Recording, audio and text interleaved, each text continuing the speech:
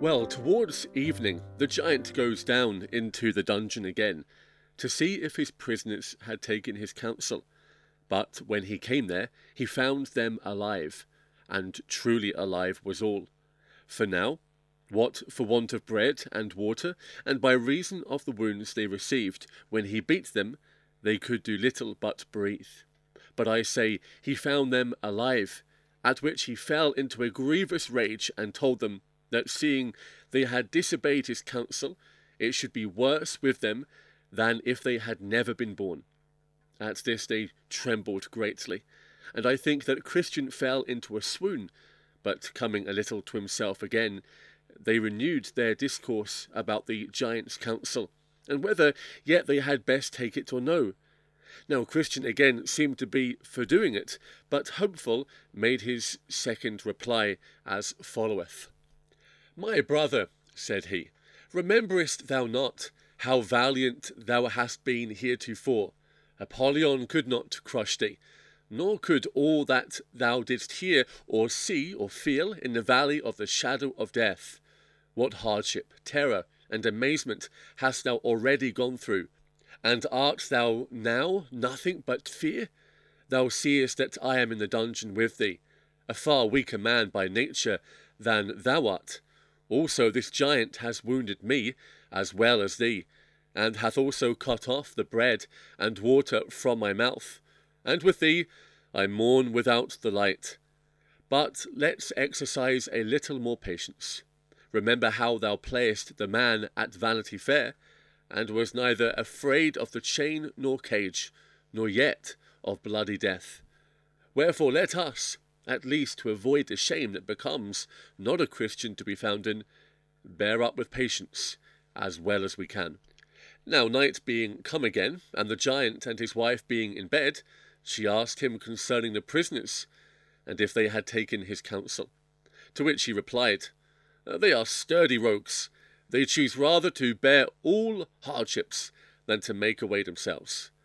Then said she, Take them into the castle yard tomorrow, and show them the bones and skulls of those that thou hast already dispatched, and make them believe ere a week comes to an end, thou also wilt tear them in pieces, as thou hast done their fellows before them. So when the morning was come, the giant goes to them again, and takes them into the castle yard, and shows them as his wife had bidden him. These, said he, were pilgrims as you are once, and they trespassed in my grounds as you have done, and when I thought fit, I tore them into pieces, and so within 10 days I will do you. Go, get you down to your den again. And with that he beat them all the way thither. They lay therefore all day on Saturday, in a lamentable case as before. Now when night was come, and when Mrs. Diffidence and her husband the giant were got to bed, they began to renew their discourse of their prisoners. And withal the old giant wondered that he could neither by his blows nor counsel bring them to an end. And with that his wife replied, I fear, said she, that they live in hope that some will come to relieve them, or that they have picklocks about them, by the means of which they hope to escape. And sayest thou so, my dear? Said the giant. I will therefore search them in the morning.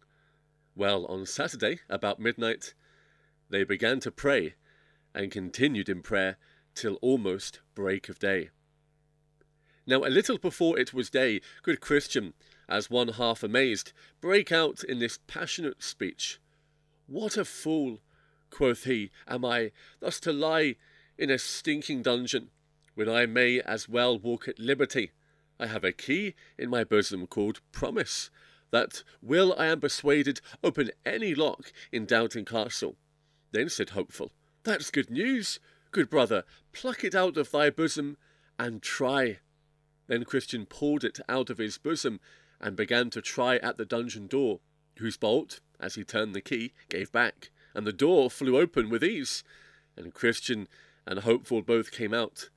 Then he went to the outward door that leads into the castle yard, and with his key opened that door also.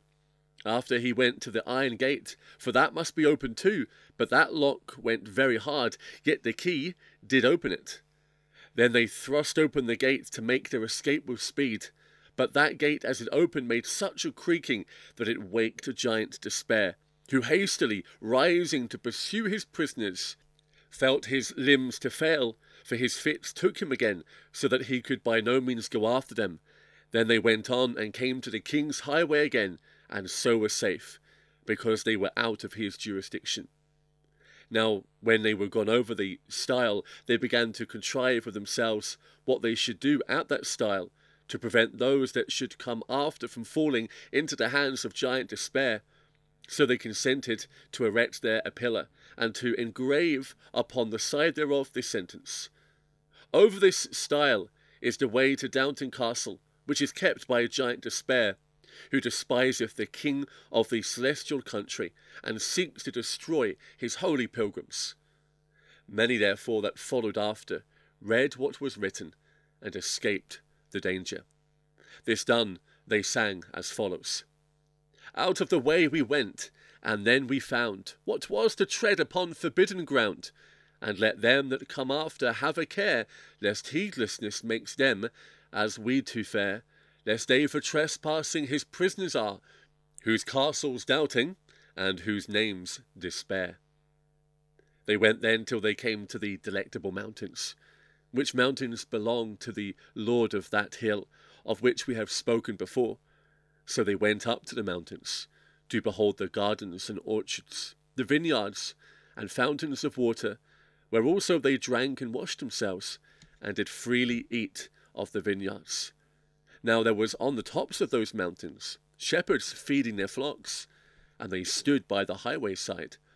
The pilgrims therefore went to them, and leaning upon their staves, as is common with weary pilgrims when they stand to talk with any by the way, they asked, Whose delectable mountains are these, and whose be the sheep that feed upon them?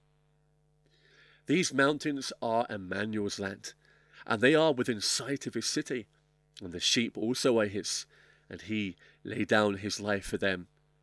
Is this the way to the celestial city? You are just in your way.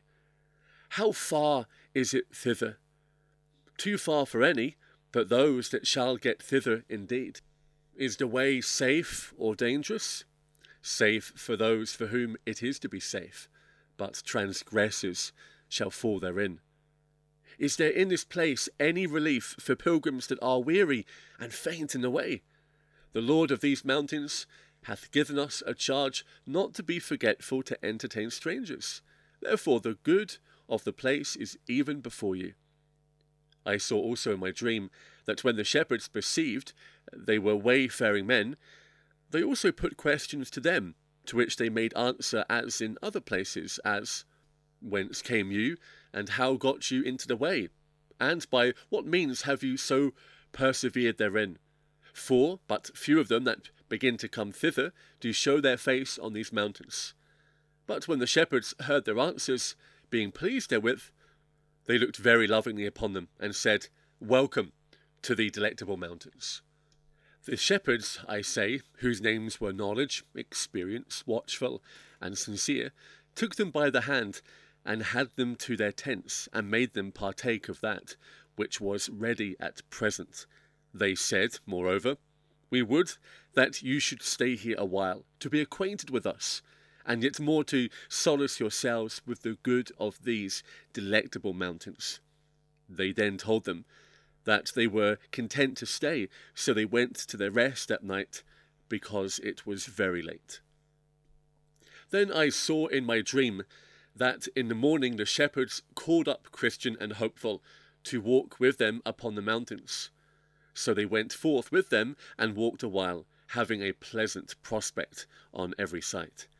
Then said the shepherds one to another, Shall we show these pilgrims some wonders? So when they had concluded to do it, they had them first to the top of an hill called Error, which was very steep on the farthest side, and bid them look down to the bottom. So Christian and Hopeful looked down, and saw at the bottom several men dashed all to pieces by a fall that they had from the top. Then said Christian, What meaneth this?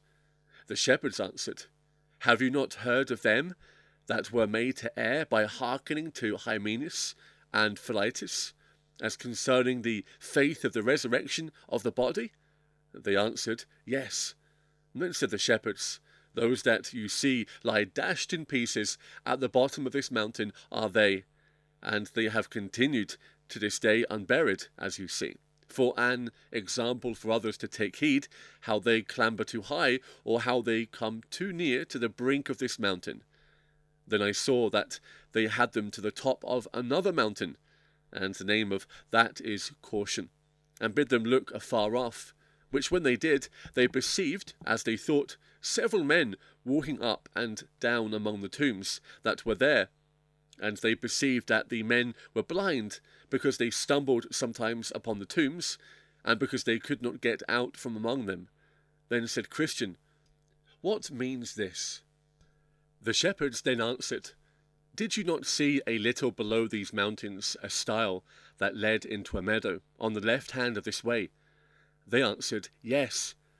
Then said the shepherds, From that stile there goes a path that leads directly to Downton Castle, which is kept by Giant Despair. And these men, pointing to them among the tombs, came once on pilgrimage, as you do now, even till they came to that same stile. And because the right way was rough in that place, they chose to go out of it into that meadow, and there were taken by Giant Despair, and cast into Downton Castle, where after they had been kept in the dungeon, he at last did put out their eyes, and led them among the tombs, where he has left them to wander to this very day, that the saying of the wise man might be fulfilled. He that wandereth out of the way of understanding shall remain in the congregation of the dead. Then Christian and Hopeful looked one upon another, with tears gushing out, but yet said nothing to the shepherds. Then I saw in my dream that the shepherds had them to another place in a bottom, where was a door in the side of an hill, and they opened the door and bid them look in. They looked in, therefore, and saw that within it was very dark and smoky. They also thought that they heard there a rumbling noise, as of fire, and a cry of some tormented, and that they smelt the scent of brimstone. Then said Christian, What means this? The shepherds told them, This is a byway to hell, a way that hypocrites go in at, namely, such as sell their birthright with Esau, such as sell their master with Judas, such as blaspheme the gospel with Alexander, and that lie and dissemble with Ananias and Sapphira his wife. Then said Hopeful to the shepherds, I perceive that these had on them, even every one, a show of pilgrimage, as we have now, had they not? Yes, and held it a long time too. How far might they go on pilgrimage in their day, since they notwithstanding were thus miserably cast away? Some further, and some not so far as these mountains.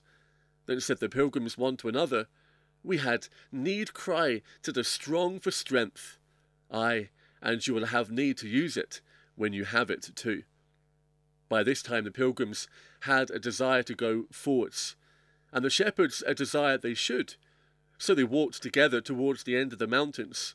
Then said the shepherds one to another, Let us here show to the pilgrims the gates of the celestial city, if they have skill to look through our perspective glass.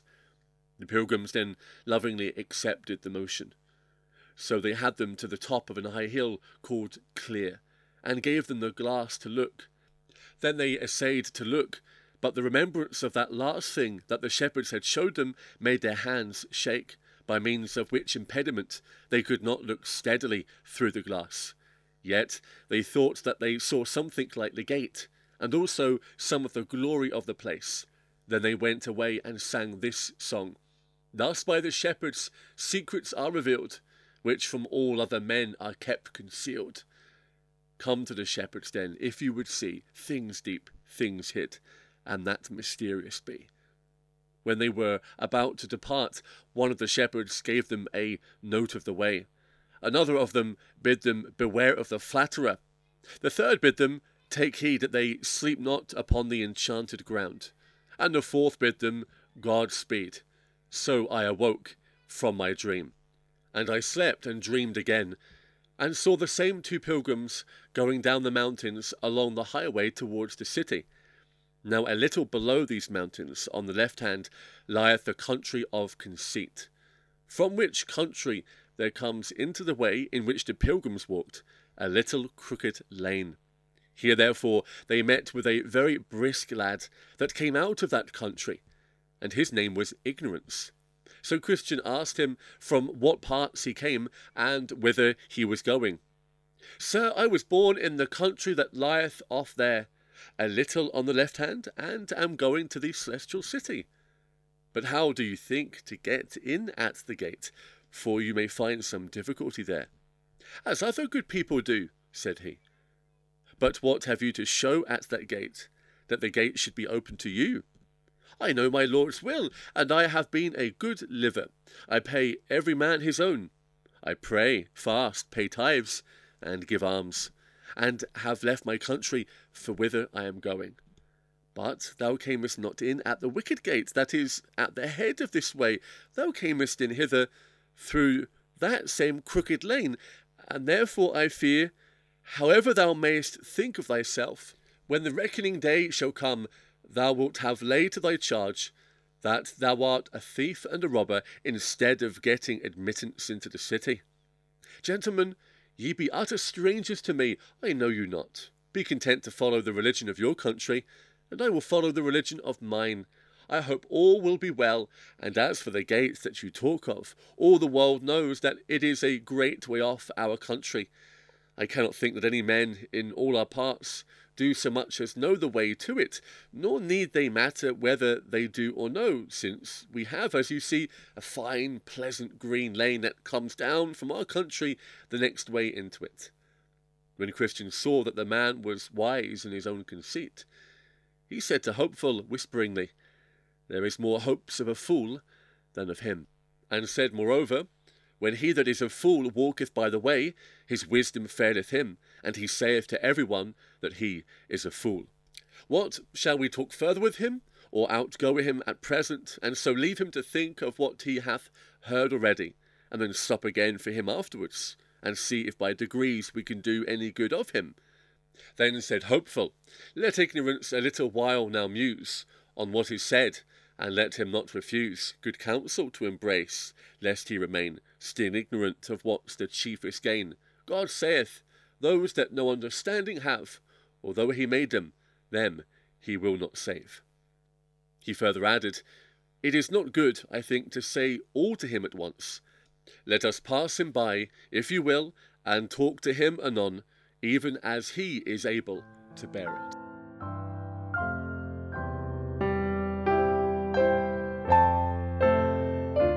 Christian and Hopeful are still in the misery of Doubting Castle, trapped in the dungeon and beaten by giant despair.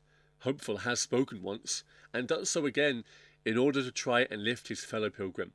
Christian is reminded of previous victories which he has experienced. God's people, when in the dark places of doubt and despair, should always arm themselves with what the Lord has done for them throughout their lives. With things bleak and showing a glimpse of the giant's castle yard filled with bones and skulls, we might wonder what could be done. It is here again Bunyan reminds us of the power of prayer. In Acts, we are reminded of how an occasion arose with the life of Paul, where he and Silas were imprisoned. They prayed at midnight, and God worked mightily. And so here, in Pilgrim's Progress at midnight on a Saturday, the two pilgrims pray. Following this, Christian soon realizes he has had a key all along. It is called promise. With this key of promise, they escape the castle and its many gates, and get back to the king's highway, not without first erecting a monument and sign by the style to warn others of such a way. God's precious promises will always be the perfect answer to the most crippling of doubts and fears. With prayer and God's word, we are armed with whatever may lay before us in life. The important part is that we use them as Christian and Hopeful did. The Delectable Mountains had been seen by Christian before when he was in the House Beautiful and on the roof, but they were afar off. However, now they are very much at hand. This is Emmanuel's land. These mountains in Bunyan's story surely depict and represent the Christian and the church in its spiritual maturity, where heaven is much more in view and earth far less alluring. While there is only one good shepherd, our Lord Jesus Christ, yet in his good pleasure and providence he has appointed under-shepherds, pastors for his sheep. Here in the story, the pilgrims meet with shepherds, namely knowledge, watchful, and sincere. These are qualities that should be found in faithful pastors, and are instrumental in the pilgrims' next part of their journey. These shepherds encourage the men to rest, first of all, and then afterwards they would be taken to various places, advantage points. A hill called Error, a mountain called Caution, a byway to hell, and a hill called Clear.